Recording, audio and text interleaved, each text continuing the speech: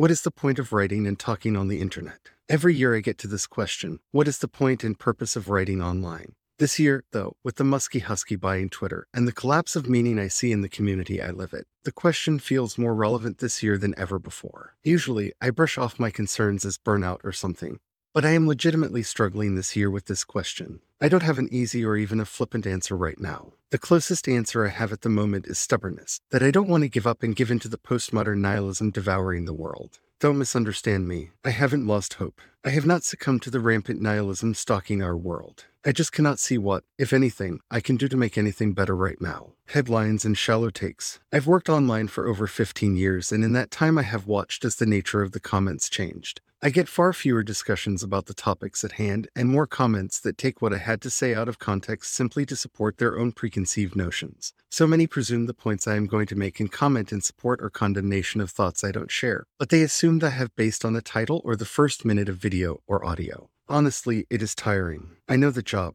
While I do my best to avoid clickbait titles need to be punchy, provocative, and interesting enough to encourage people to click into the article, video, or podcast. The problem is, so many see the title as the summary of the content and act accordingly. Well, I just sighed so hard I lost my train of thought. The attention economy. Those familiar with me won't be surprised when I say that the problem here is capitalism, and how it has turned everything into a marketplace where everyone is desperate to gain currency and build up as much capital as one can acquire. The bigger issue is that social media has changed the currency of the marketplace from social capital, charisma, rhetoric, and community building to attention capital, number of likes, clicks, and engagement. Attention is a terrible metric, and engagement is even worse. They have nothing to do with quality and are both very easy to gamify and trick. A good clickbait title and properly inflammatory content will harvest the clicks and engagement from the market with no need to put in any effort or work on the part of the content creator. Content is hard. Anything that we care about and invest our actual time and energy in drains us of our energy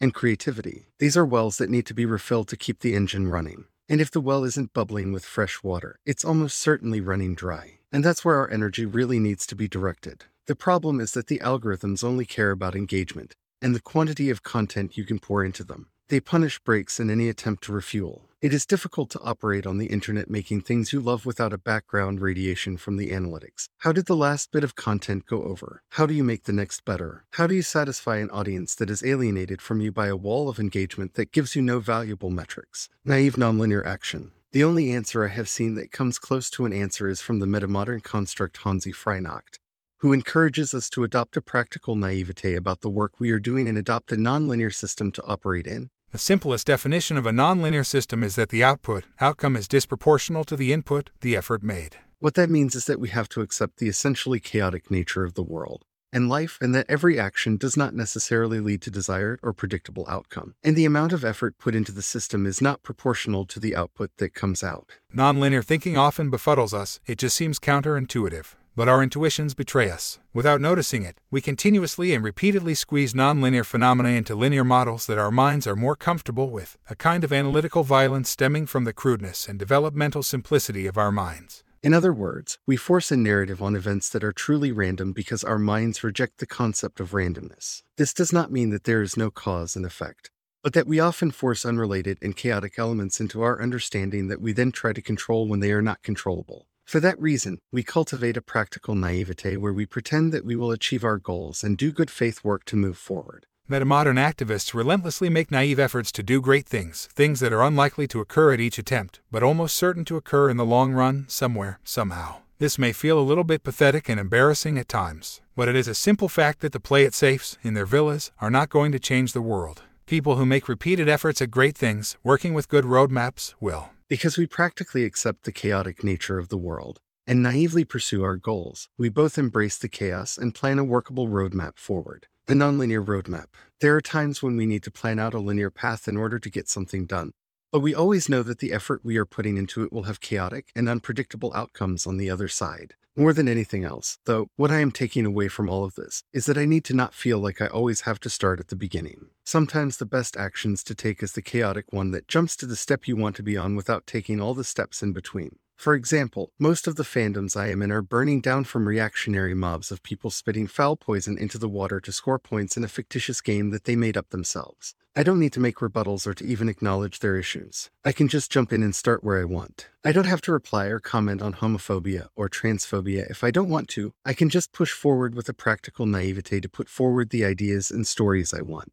This might sound like something obvious, but it isn't. It is hard not to respond to all of the lies and falsehoods that are out there in the world. So many things are said and done that I just want to shout about constantly. Fortunately, other people are doing that. Instead of reacting to the racism, misogyny, homophobia, and transphobia in Star Wars fandom, I can celebrate the diversity that has entered the franchise and elaborate on the stories I am interested in. Nonlinear action does not absolve us of our responsibility. It frees us to take positive actions that are not mired in the muck reactionaries shovel on the path to prevent progress. That is what I am doing with ProjectShadow.com and my various podcasts. I am going to talk about what I want and share my stories there. I chose to build all of this on Substack because their tools are geared toward building community and not chasing likes and engagement.